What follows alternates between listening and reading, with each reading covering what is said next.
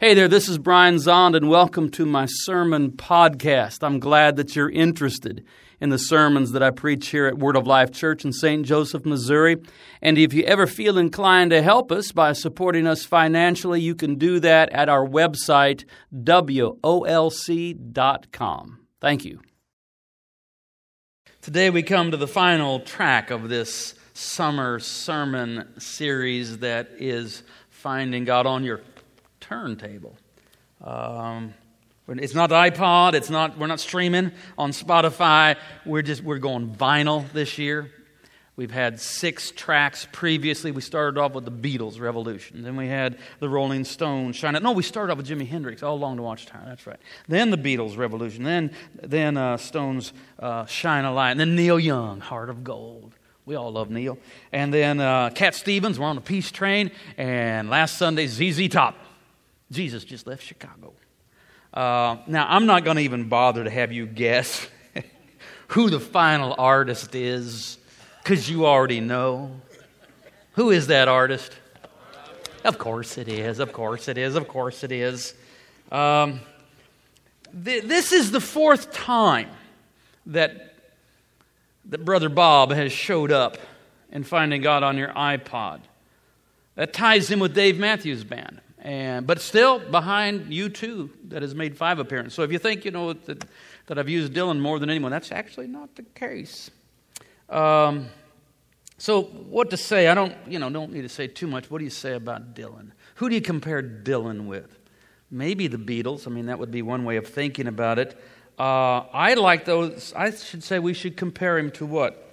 To who? To Rudyard Kipling, William Yeats, William Faulkner, Ernest Hemingway, John Steinbeck, Alexander Solzhenitsyn, Gabriel Garcia Marquez. Why? Because they are all Nobel laureates winning the Nobel Prize in Literature.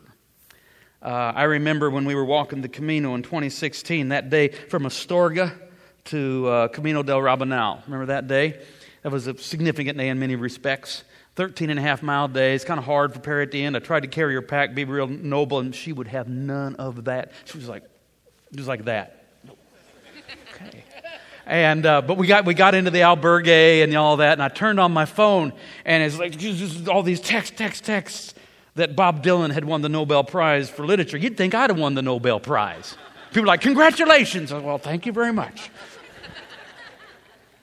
It was something of a verification, an affirmation of what we Dylan fans have known all along, that when you think about Dylan, it's not just the music, he really does belong in the category of literature. And you're not just comparing him to the Beatles, you're comparing him to Milton and Shakespeare and those kind of poets. So what song?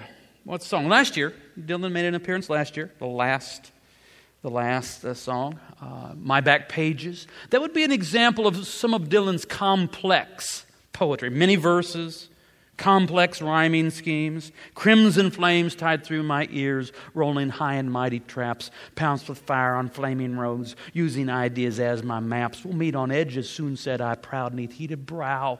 Oh, I was so much younger then. I'm so much older than I'm younger than that now. And you write 200 songs like that and they'll give you a Nobel Prize for Literature. But Dylan also he writes simple songs too. There's a certain genius to be able to write a simple song. Just a very simple song. And so I'm picking one of his simple songs from the classic rock era, from 1973. It's the song Knocking on Heaven's Door. Yeah, it's a good song, which comes from the movie. Dylan did the soundtrack for the Sam Peckinpah Western, Pat Garrett and Billy the Kid. He did all the music, and this song is in that film.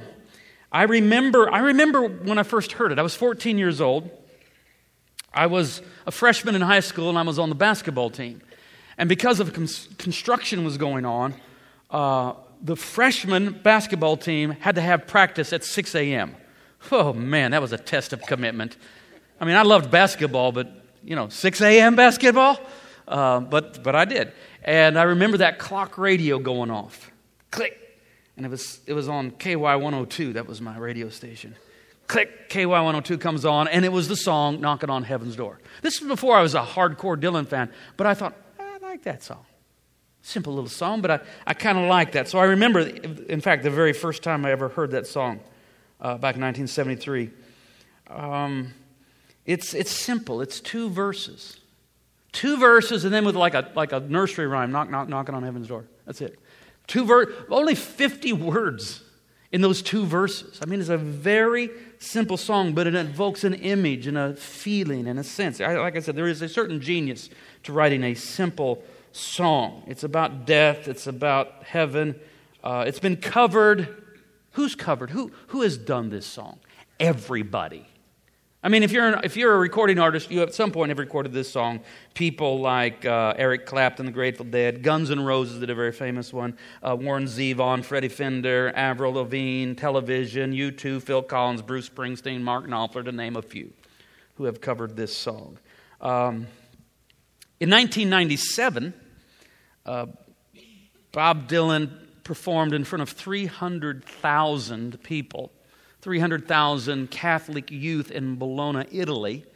It was World Youth Day in the Catholic Church, and the Pope, of all people, the Pope invited Bob Dylan to come and sing.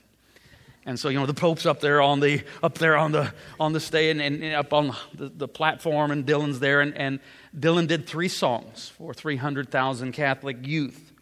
Bologna, Italy, 1997. He did Hard Rain's Gonna Fall. He did Forever Young. And the 3rd song was Knocking on Heaven's Door. So this song has been played for the Pope. There's Bob meeting Pope John Paul II, 1997.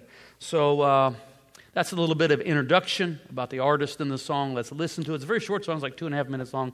Bob Dylan's Knocking on Heaven's Door.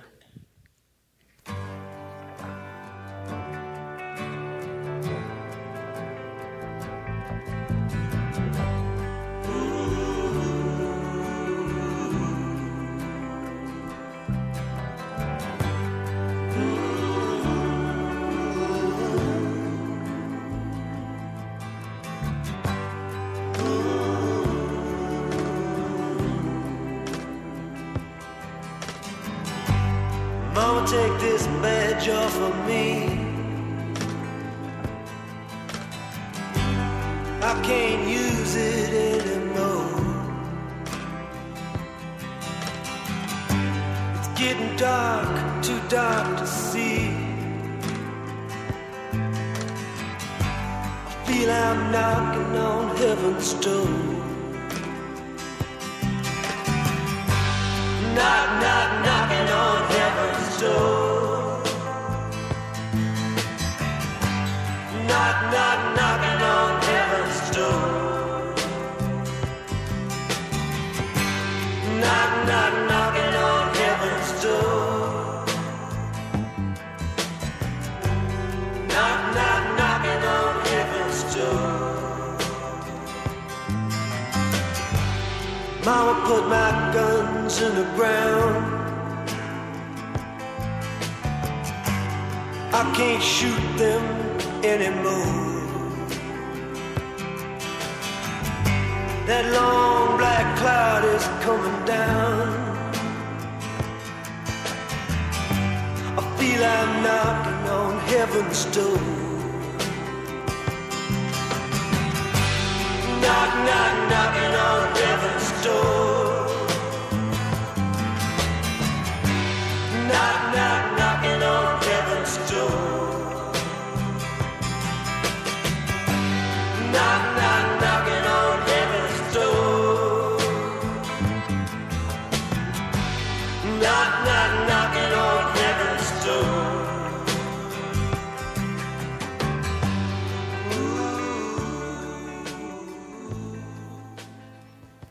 Mama, take this badge off of me. I can't use it anymore. It's about a dying deputy in the American West. Mama, take this badge off of me. I can't use it anymore. It's getting dark, too dark to see. I feel like I'm knocking on heaven's door. Mama, put my guns in the ground. I can't shoot them anymore. That long black cloud is coming down. I feel like I'm knocking on heaven's door. That's the whole song. That's it. It's a very simple song. Dylan has been singing about death his whole career. closing song on his first album, See That My Grave Is Kept Clean. And then I just kind of glanced at his catalog this week and just I mentioned a few songs that really are centered around the theme of death. Lonesome Death of Hattie Carroll, Going, Going, Gone, Isis, Romance in Durango, Black Diamond Bay, Trying to Get to Heaven, Not Dark Yet, Cross the Green Mountain, Tempest, Ten Angel, and his last song on his most recent album, Roll On John, which is a song about the death of John Lennon. And so he's been singing about knocking on heaven's door for a long time. Well, when the Apostle Paul wrote to the church in Philippi, he talked about knocking on heaven's door. Philippians chapter 1. I fully expect and hope that I will never be ashamed, but I will continue to be bold for Christ. And I trust that my life will bring honor to Christ, whether by life or by death. For me, to live is Christ, and to die is gain. If I am to live in the flesh, that means fruitful labor for me, and I do not know which I prefer. I'm hard-pressed between the two. My desire is to depart and be with Christ, for that is far better. But to remain in the flesh is more necessary for you. Since I am convinced of this, I know that I will remain and continue with all of you for your progress and joy in faith, so that I may share abundantly in your boasting in Christ Jesus when I come to you again. Above all, you must live as citizens of heaven, conducting yourselves in a manner worthy of the gospel of Jesus Christ.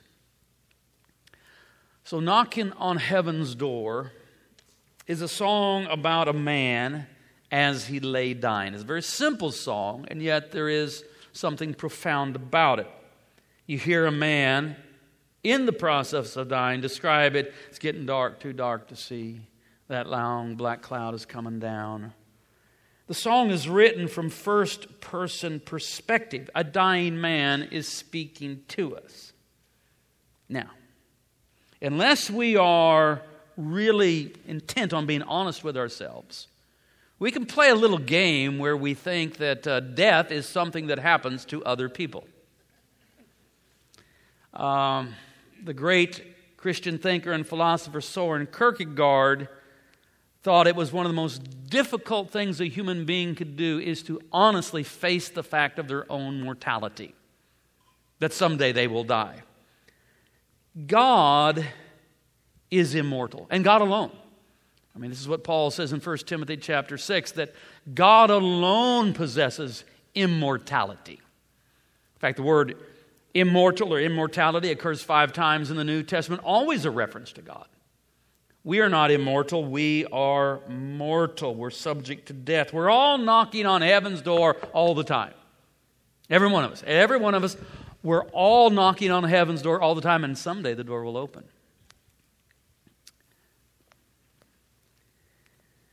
Americans, though, are notorious for putting death out of sight and out of mind. This is a more recent phenomenon. It's really a 20th century phenomenon. Many Americans have never seen someone die.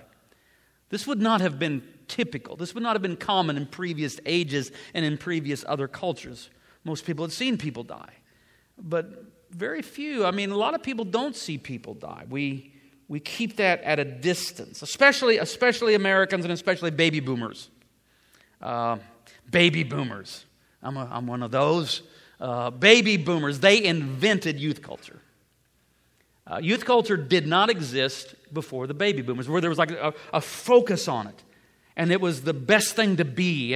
And baby boomers, in one sense, made an idol of youth. And the baby boomers have told themselves, that they're never really going to get old. Certainly, they're never probably going to die. But they may die, but they're not going to get old. That's what baby boomers tell themselves. Baby boomers are now 55 to 74. That's that demographic window, 55 to 74. It's baby boomers. I went to the ZZ Top show last Sunday night. It was a great show. But I looked around and thought, dang, everybody qualifies for the senior discount. It was a bit shocking, actually. Well, we live our lives on the threshold of death. And we never know when we'll cross that threshold. That's part of the mystery of life. That we think it's way off. It's not now, it's not today, but we don't know. Sometimes you can anticipate the approach of death. Other times it comes very unexpectedly. The capacity that the human being is gifted with by God to be not only aware but self-aware, self-reflective, so that I'm aware of my awareness. I can make this move where I can contemplate my own contemplation, be aware of my own awareness. That capacity to be aware of our awareness, or self-aware, also is related, or maybe the same capacity, to also be aware of God. Oh, I'm aware of God. And we can worship God and seek God. But the capacity to be self-aware and God-aware seems to come with the price of also being death-aware. My cat, Fyodor Dostoevsky, has awareness. It's aware when its bowl of food is empty. Knocks on the door. Okay. It's aware, but I don't really think the cat is aware of its awareness. I don't think the cat sits around and has that existential crisis about, I'm a cat. What does it mean to be a cat? Am I a good cat? I don't think it does that. And it is not aware that it's going to die. It will. The cat has, if you think of it this way, the blessed state of not knowing. My cat lives in ignorant bliss. Fyodor Dostoevsky.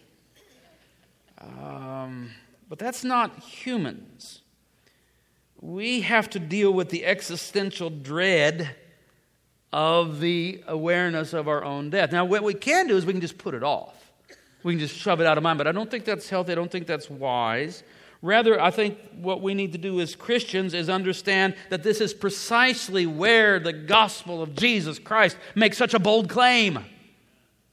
The gospel of Jesus Christ claims that what happens at the death of Christ is that Christ descended into death, but not as a captive, not as a victim, not as one that could never escape the clutches of death.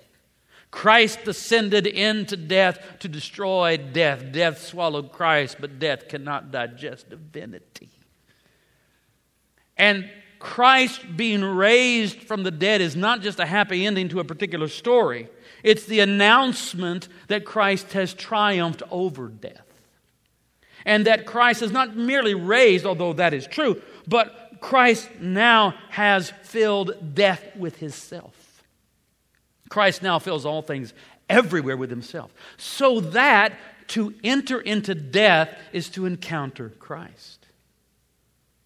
Do you find some comfort in that? I hope you find a lot of comfort in that. This is what Paul is taught. That's why Paul can use language like, for me to live is Christ. I've been baptized into Christ and I live by His life. And to die? Gain. Gain. Because I will not be in death. I will go through the process of what others would describe as dying, but I will not be dead. I will be in Christ. I will not be in death. I'll be in Christ. For me to live is Christ. To die is to be even more in Christ. It's gain. And that's why the Apostle Paul was loath to use the term die or death for believers. He would say they have fallen asleep.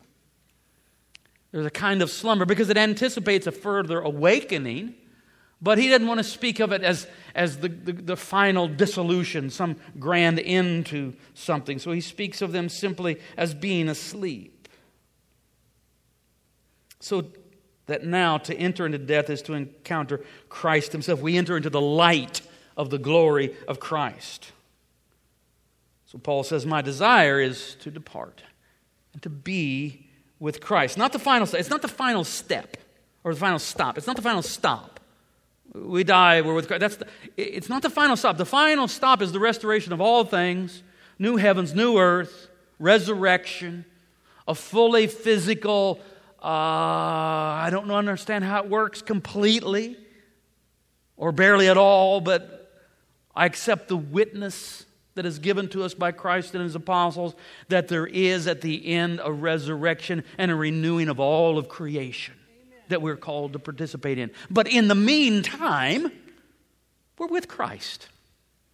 And that's not a bad thing. It's a nice rest stop. It's a nice place to be while we await for that which comes next. Jesus speaks of it, in fact, as paradise. A few years ago, I dreamed my own death. That evening, I had been reading the book of Romans, Paul's epistle to the Romans, and I had some questions. It's a difficult book. I had some questions. I wanted some clarification. I thought I was on the right track in trying to understand what Paul was saying, but I wasn't sure, and I wanted some clarification, and I was just thinking to myself, it'd be nice if I could just ask Paul. You know, it'd be nice if I could just talk with Paul, just have a conversation, get him to clarify this for me. Of course, that's a ridiculous thing, but that's what I was thinking. Went to bed, went to sleep, had a dream. I dreamed that I was in the emergency room of a hospital. People were frantically working over me. I don't know what had happened. Something dire had occurred. And I gathered from the dream that I appeared to them to be unconscious, but I was quite aware of what was going on. And they were frantically trying to save my life. And then I heard one of the doctors say, "He's not going to make it." And that really hit me hard. I thought, oh, but I want to make it. You know, the problem with a dream is you don't know you're dreaming. You say you know, but you don't. I had another dream. I'll finish this one second. I had another dream, and I was dreaming. I said, I had this thought. I was just thinking one day, and I thought, you know, how do you know if you're dreaming or not? Well, I know I'm not dreaming now, and then I woke up. That's the problem. And it's like, oh, how do you know? So I don't know I'm dreaming. I'm in my dream, but I don't know I'm dreaming. I'm dying. And they say, he's not going to make it. I hear him. I think, oh, I want to make it. I don't want to die. I want to do more. I don't want to die. And and I kind of thought maybe they were wrong. But then I felt death. I felt myself dying. And there was a moment of panic. I thought, oh, this is the end. The end. But then something kicked in. Wait a minute. No, I believe. I believe in Jesus Christ. I believe that Jesus conquered death. And that brought some peace. But then in my dream, I died. And what happened was it got dark, too dark to see. The long black cloud did come down. It was dark, dark, dark, dark, dark. And then I was sitting on a beach. The next thing I knew, I was on a beach.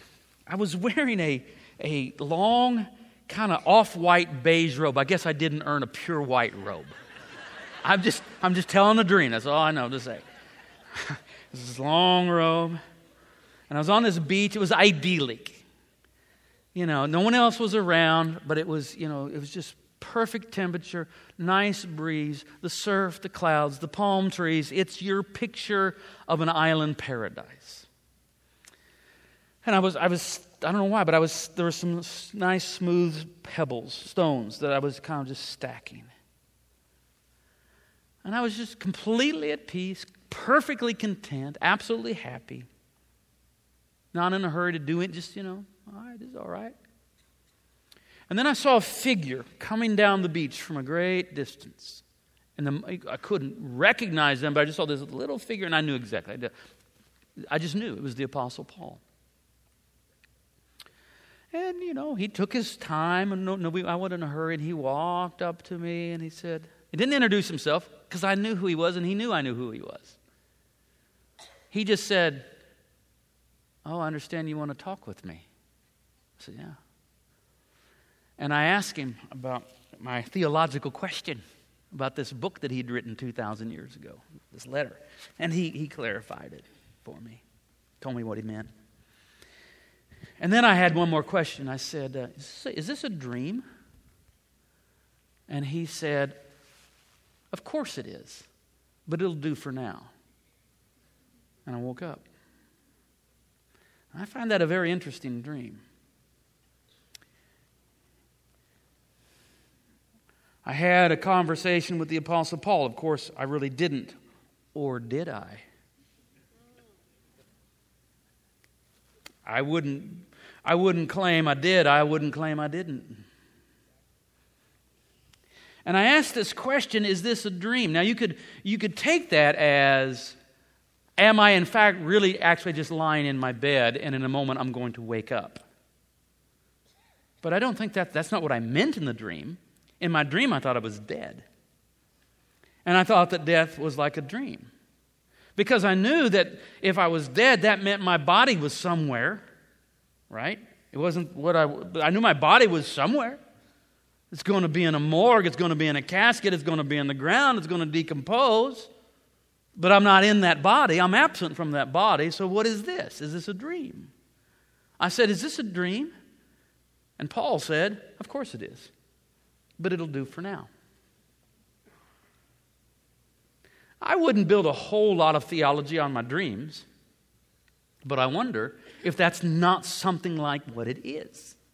It's not the final state. It's not the resurrection. It's a dream. But how do you know if you're dreaming? It can be an awful lot like the real thing. Is this a dream? Of course it is. But it's all right for now. It'll do for now. And it seemed to do just fine. You say, well, how long are we going to have to wait? I mean, how long you got to sit on that beach?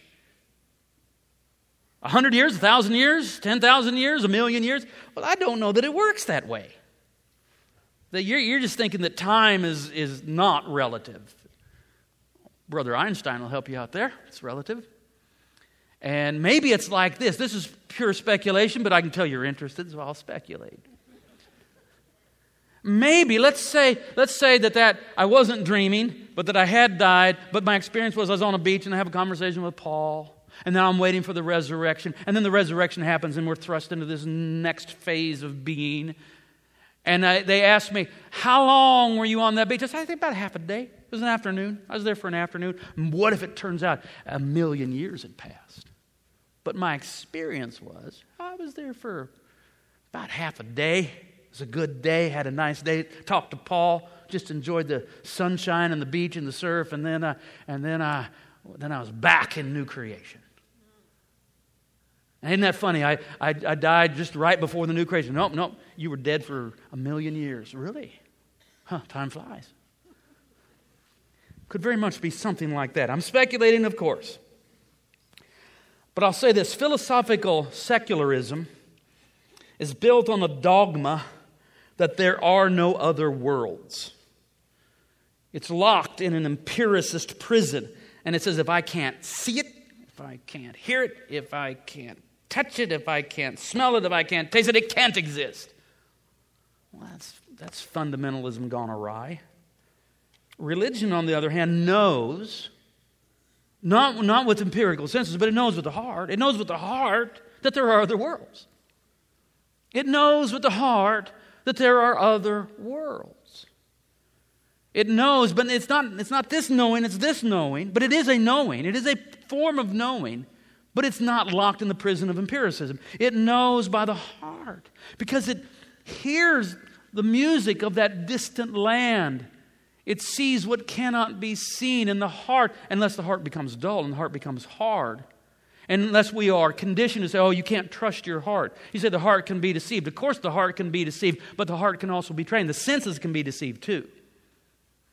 That something can be deceived doesn't mean that it isn't a path to knowledge. Senses can be deceived, but they can be trained. Heart can be deceived, but it can be trained too through proper formation. And then we begin to know that there are other worlds, and they are real, and they exist. Religion knows these things. So don't dismiss what your heart knows. Now see, that's Voltaire, and that's, Thomas Paine, and that's Nietzsche and others coming along and saying, you can't trust your heart. Say, oh, shut up, of course I can. My heart is trained in Christ, and my heart is not hard, my heart is not dull. I can trust my heart, and there's things as Blaise Pascal said, the heart has its reasons of which reason knows nothing. Just because reason doesn't understand it doesn't mean it should be dismissed. The heart has its reasons of which reason knows nothing. So in one sense, there's no such thing as death. in one sense. I mean, in my dream, I came to death. The long black cloud is coming down. It's getting dark, too dark to see. But I didn't go to death. I went to a beach. There's no death, but only in one sense. Only in one sense. Those that remain in the previous world, we've all had people that we love die. And we experience the separation. We experience the sorrow. We experience the grief. So, in one sense, death is nothing. But only in one sense. Paul tells us that to be away from the body, that means death, is to be at home with the Lord. That's language he uses in 2 Corinthians chapter 5. So from the perspective of the one who dies, it seems that death is hardly a thing at all. It's just a transition. But of course, death is real. And the life that we now have and that we now know will someday come to an end. And all of that matters, and that counts for something. In Christ, we are delivered from the fear of death. Okay? That's what they tell us. The Christ has delivered us from the bondage of the fear of death. But that doesn't mean we are dismissive of the significance of our lives that we are living right now. In fact, to encounter Christ in death is to stand before the judgment seat of Christ. So it's apparently not all just sitting on a beach. There is at some point a summons before the pure light of Christ to have your life truly analyzed. Because now we live in all kinds of shadows and shades of self-deception. I think I know my life, but when I stand in the pure white light of Christ, then I will know my life. This is the ultimate performance evaluation. We must all stand before the judgment seat of Christ and give an account of the deeds done in the body. That's also in 2 Corinthians 5.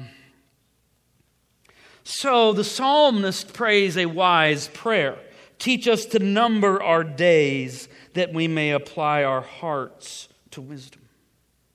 Teach us to number, because I don't want to play that game where all my days are numbered infinitely. I'm never going to die. No, someday I'll die.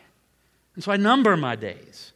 I think about it. I think, okay, I'm passing through life. I don't know how long I'm going to live. I know I'm not going to live to be whatever. I mean, the outer bounds. It's, the oldest person alive at any given moment, they're always like 117, 118. I doubt I'll live that long. But I know I'm not going to live 150. I know I'm not going to live. Someday I'm going to die. So I'm numbering my days. Psalmist says that's the development of a heart of wisdom, to number your days. Now, as I number my days, as I look, I can't number forward because I don't, you don't know. So no. But I can look back and number. As I look back and number my days, I find that my life falls very neatly in 15-year segments. The first 15, birth to 15. That is, we'll call that childhood. And it's really about two things: growing and learning. Physically growing, but then also mentally growing by learning. During those first 15 years of my life, my childhood, I learned to walk. I learned to talk. I learned to read. I learned to write. I learned to tie my shoes. I learned that Columbus sailed the ocean blue in 1492. I learned some multiplication tables. I learned that I liked basketball. I learned to make some friends. It's just learning. Then we come to the second 15-year segment of my life, 15 to 30. Whew! That was a busy time. That was the season of beginnings. Everything beginning. When I was 15, I met Jesus. That was a beginning. When I was 16, I met Perry. That was a beginning. And it needed to be in that order, by the way. Because BZ, before Jesus, Perry would not have liked. I know Perry. She would not have liked that guy. So I began with Jesus, and then I began with Perry. And then when I was 21, we were married. And when we were 22, we had Caleb. There's Caleb.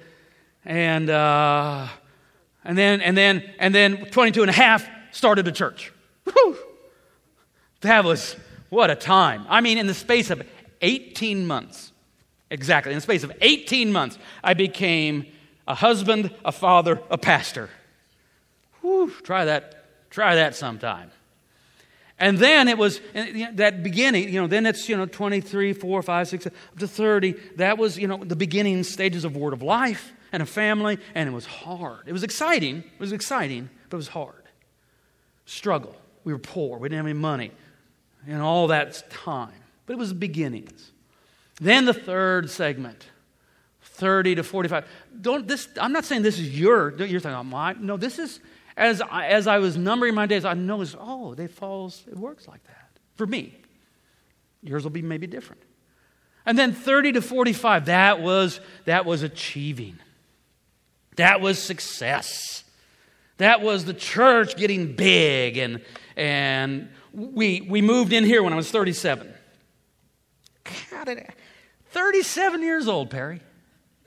Moved in here, this big place. So it was a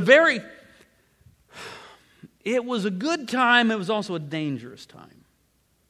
Success can be dangerous. It can be dangerous in a lot of ways. But one of the ways success can be dangerous is you think it's the end. You think, okay, this is it. This is what life is all about. And I started off, it was hard, and then started achieving, and now, the growing, and it's big, and all of that, and ta-da, I've arrived. And then you just, try to wait out the clock and just stay on top. Just wait out the clock. It wasn't the end. It was not the end at all. Well, it was the end. It was the end of the first half of life. But it was by no means the end at all. In fact, it was the end that was going to be followed by a new beginning. 45 to 60. 45 to present. 45 to right now. This was the season of rethinking. Just rethinking. I'm 60 years old. Just pay attention. You'll get it. All right. So, I know it's shocking. I find it shocking. I do find it shocking. Where did 19 go? Every day of my life, I'm looking in the mirror for that 19-year-old. I go, where? I can't find it. 45 to 60, though. 45 to 60. That was rethinking. That was the season of the spiritual transition, the theological shift, all of that. That's the story I tell in my memoir, Water to Wine. Some of you have read it, others of you lived it with me. And so I don't need to talk a lot about that because that's what's been most recent. But you know what? I know that's complete. That also was a very challenging season. It was two things at once, Perry. It was exciting and painful. Exciting and painful. But now here I am, 60. And so I'm thinking, I got to speculate, I got to look ahead a little bit. What about the next 15, 60 to 75? What about that? What I want to do? Well, I want to continue to pass the word of life. So those of you that were hoping that I was going to announce my resignation, too bad, you're stuck with me. I want to keep pastoring word of life. I want to keep conducting prayer schools. I want to keep writing books. I've got a book in me that's got to come out pretty quick. I mean, I've got a book coming out in December, The Unvarnished Jesus, but I've got a book that has to be written. I got the title. What can we do when everything's on fire? I want to write that book so bad, but in due time. So I know I want to do those sorts of things, but here's the thing. I want to do so from a deeper, more contemplative, more compassionate place. I think what I'm saying is, during this next stage, I want to try to become a true elder. I could say it also. I want to. In some ways, I want to become like my dad. My dad was a true elder. Meaning, he became wise and kind and compassionate. And I want to try to walk in those steps and do that. I feel like that's the assignment. So I want to go for a long walk and think about it. I want to go for a long walk and pray about it. I want to go for a long walk and get ready for it. In 2016, Perry and I walked the Camino de Santiago Francés from Saint-Jean-Pied-de-Port, France, to Santiago de Compostela, Spain. blistered our feet and healed our soul. It was good for us. And so tomorrow we're going to leave, get over to Paris, get over to Saint-Jean, and by Thursday we'll be crossing the Pyrenees, walking 500 miles. Lord willing. You got to say Lord willing because, it's not easy. But it's what I know I need to do. So pray for us.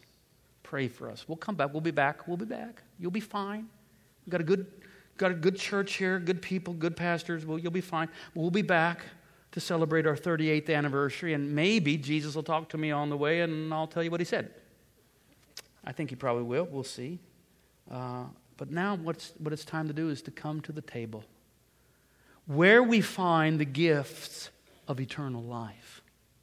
I've been talking about knocking on heaven's door, a sermon on death. This is as close as I got to preaching a sermon on death. I think it's a good one. But remember what Jesus says. Whoever eats my flesh and drinks my blood has eternal life, and I will raise him up on the last day. And so everyone is invited to the table where Jesus offers in the form of bread and wine his flesh and blood that conveys eternal life. Amen. Stand with me. Let's confess our Christian faith and then together come to the table of the Lord and receive the gifts of Christ. Confess with me. I believe in God, the Father Almighty, creator of heaven and earth.